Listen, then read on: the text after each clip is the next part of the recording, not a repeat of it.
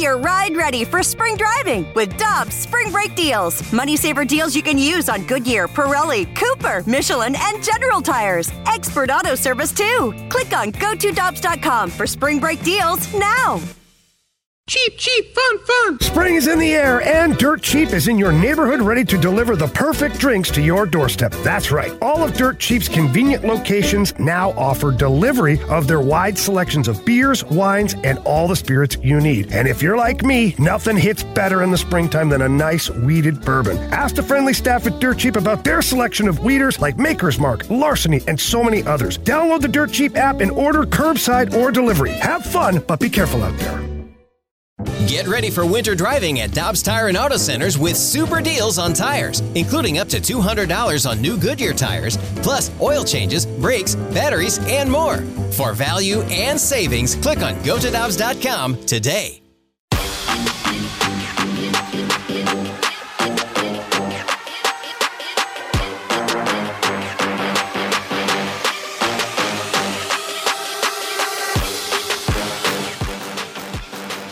With Alex Ferrario and Tanner Hendrickson, I'm Brandon Kiley. Let's go out to the Brown and Crouppen Celebrity Line. Very happy to be joined by Mike McKenna, as we are each and every Friday here on BK and Ferrario. Former NHL goalie, now an analyst for the Daily Faceoff. Mike, we always appreciate the time, man. How you doing today?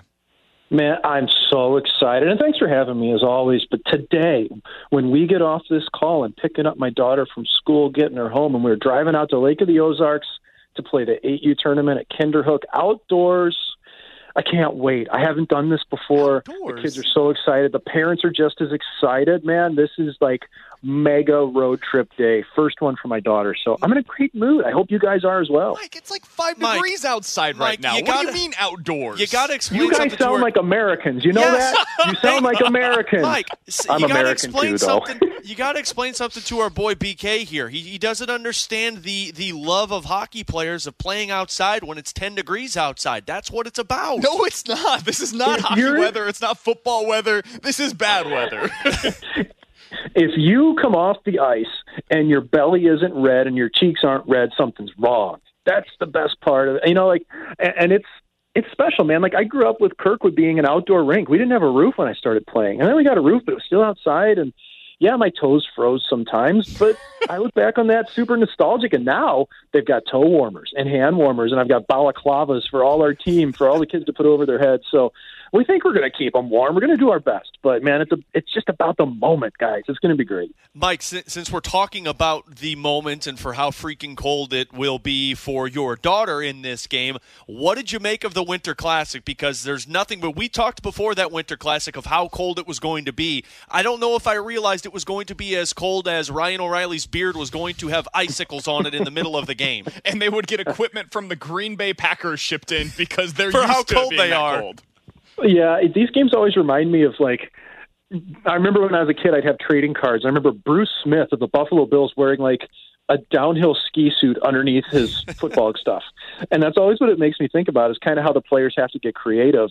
And the outdoor games just make it so much fun. Like O'Reilly with the ice in his beard, Johnny Merrill on Minnesota Wild with the mustache, icicles. I mean, you know, to the eye black, all those things. And it's hard to stay warm in these games, you know, but I think the players all really embraced it. You know, you didn't hear much complaining about it. It's just, you went out, they went on, they did what they had to do in terms of the weather, and I thought they put on a great game. You know, it was compelling. The Blues were the best team in that game. They were way better than the Wild, especially through the first two periods, but the Wild managed to come back, make that game exciting. It was good TV for people to watch, and I think the NHL just needed a game like that. Like, in all this COVID world that's so crazy, the NHL needed a good moment. They got it. The TV show got a big rating. It was a good game. And I think it was a huge game for Jordan Kyrou. Arriving on the big stage, everybody knows who he is now. He's a budding star in the league. We said at the beginning of this year when we were talking, who's the guy that's going to break out for the Blues? I said, Jordan Kyrou. I couldn't stop him in practice. He's making me look good because I usually look bad. And I'm always happy when somebody makes me look good. So, Mike, it was an awesome moment. It was an awesome night for the Blues and for hockey as a whole. The issue, though, is that it was followed up by Wednesday night's performance against the Penguins. And you know how this is, right? On the outside, we all ride the highs and the lows. We're riding the roller coaster throughout the season of okay, everything's good now. Okay, now everything's bad. As a player, you've been in those locker rooms. Is it like that in the locker room, or are things more even-keeled on a team than they are for us on the outside looking in when you have the high of the Winter Classic and then the low of that Wednesday performance against Pittsburgh? Yeah, the game against Pittsburgh really was, it wasn't great, obviously. They pretty much hung in the first period because Binnington was outstanding. And then, I'm watching the second, I'm thinking, man, they're getting some juice here. This could go. Like, Mikko is out there ratting it up, trying to fight Crosby, and the Blues score some goals, and it fell apart in the third. And I think that a lot of it may have even been they just had time off. There was 4 days in between games. They ran into a buzzsaw with the Penguins, who had won 8 straight coming into it. That happens sometimes. It just can't consistently happen. And I do think that the Blues have really been trending the right direction, not just from getting players back, but in terms of how they play. So, if you have 1.5 bad periods in a game, I think you can look at it and throw it out the window pretty easily, because in the locker room, really, guys, it's pretty amazing, I think, if you could get an inside look as to how consistently players approach it. It's not life or death, but you will always get the one player who stands up before every single game and says, "This is a big game." Well, they're all big games, which means none of them are big games, which means they all matter the same. And realistically, by pro hockey, you understand that. But I also understand the fan aspect, man.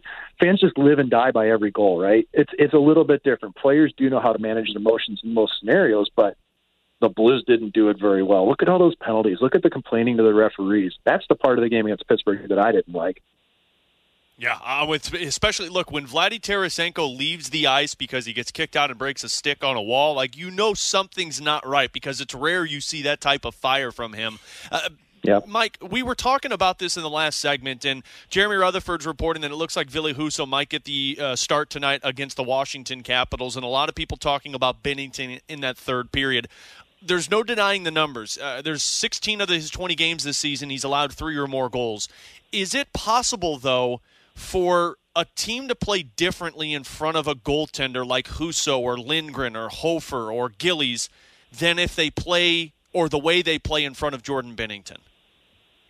It's possible, but we can never really pinpoint why. These things do happen over the course of the season, and it's important to keep it in the context of realizing that it's 82 games. And obviously the starting goalie's not going to play all that. You can probably slot Binnington in for playing 50-something, but it will ebb and flow. And sometimes when you look at it on the micro level, you think, man, they're not playing the same in front of him as the other guy. Usually by the end of the year, that tends to even itself out. And I watched Binnington, and that first period was unbelievable against Pittsburgh. And he was so good.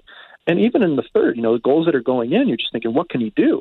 I think he's been a little bit over-aggressive at times. When I see him in the white ice, I don't like it. I like to see him in the blue paint. It's almost like he's tried a bit too hard in some scenarios. But it is true. Sometimes a team just plays better for a certain player over a span. But I think in the back of the Blues' heads, you still have the Stanley Cup run where you're thinking, this guy's money. Binnington's a closer. We know we can win with him. Sometimes you rely on that a little bit too much. You play a little too loose. So I think by the end of the year, though, it should even out. I hope it does, but you just never know. We're talking to Mike McKenna here on BK and Ferrario for another couple of minutes. You can follow him on Twitter. He's at Mike McKenna 56. Mike, when I look at what the Blues have coming up, Washington, Dallas, Toronto, Nashville, all on this homestand, that's a really tough stretch of opponents. What do you want to see from them in this stretch? We were just talking about this. I want to get your thoughts about it as well. What do you want to see from the Blues against these contenders that they're about to go up against over the next 2 to 3 weeks? Well, in a normal world, I'd like to see him grind out a couple of 2-1, 3-1 wins and play some really solid defensive hockey, allow less than 30 shots, limit odd man rushes. But I think that's kind of unrealistic in what we've seen. The scores have been through the roof ever since the NHL came back from the holiday break. Going into the break, teams were averaging just under 6 goals per game. Now it's well over 7. And so I think it's unrealistic to expect the Blues to be able to lock down and play tight defense. But I would like to see him a little more in control. I'd like to see him stay out of the box, because that was a real issue against Pittsburgh. But I'd like to see them continue to grow with their lines. There has been a decent amount of upheaval within the lines because of COVID, because of injuries. Are we going to see Tarasenko stick with Barbashev and Buchnevich? Is he going to go with Kyrou and Thomas? I think the Blues want to get that locked in and go from there, as much as they want to see results. Because looking at the schedule, yes, it is a tough schedule. You should beat Dallas. you got to beat Seattle. But, man, like Nashville's hot too. This is a hard stretch. And I think if you're looking at the next, let's say 2 weeks, there's 5 games. If the Blues win 3 of those games, I think that's pretty good. But you want to win every game. And I think more than anything, it's the way they play. I'd like to see them be much more tighter defensively. I'd like to see them have better gaps in the neutral zone, pressure down ice a little bit harder, and just be more consistent with it. He's Mike McKenna, former NHL goalie. We have him each and every Friday here on BK and Ferrario, and we absolutely love any time that we're able to catch up with him. Mike, good luck this weekend in the bitter, cold, frozen tundra out at the Lake of the Ozarks. From what I understand, that's a Synergy hockey tournament, our guy Jamie Rivers. So enjoy it, man, and we'll talk with you again next week. Absolutely. Thank you very much. And you know what? All that matters is the kids have fun. That's the only thing that matters to me and the parents. So we're going to do our best. We'll talk to you next week. You got it. That's Mike McKenna joining us here on 101 ESPN.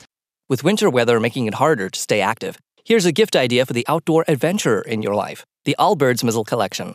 The Allbirds Mizzle is designed for those who won't take snow for an answer, featuring built-in puddle guard technology to keep the winter wonderland where it belongs, not in your shoe.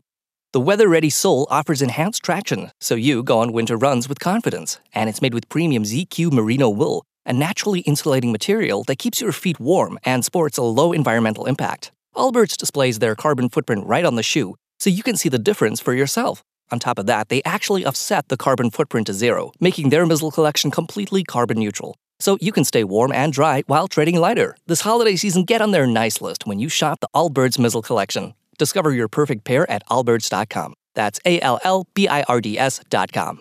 Geico asks, how would you love a chance to save some money on insurance? Of course you would. And when it comes to great rates on insurance, Geico can help. Like with insurance for your car, truck, motorcycle, boat, and RV. Even help with homeowners or renters coverage. Plus, add an easy-to-use mobile app, available 24-hour roadside assistance, and more, and Geico is an easy choice. Switch today and see all the ways you could save.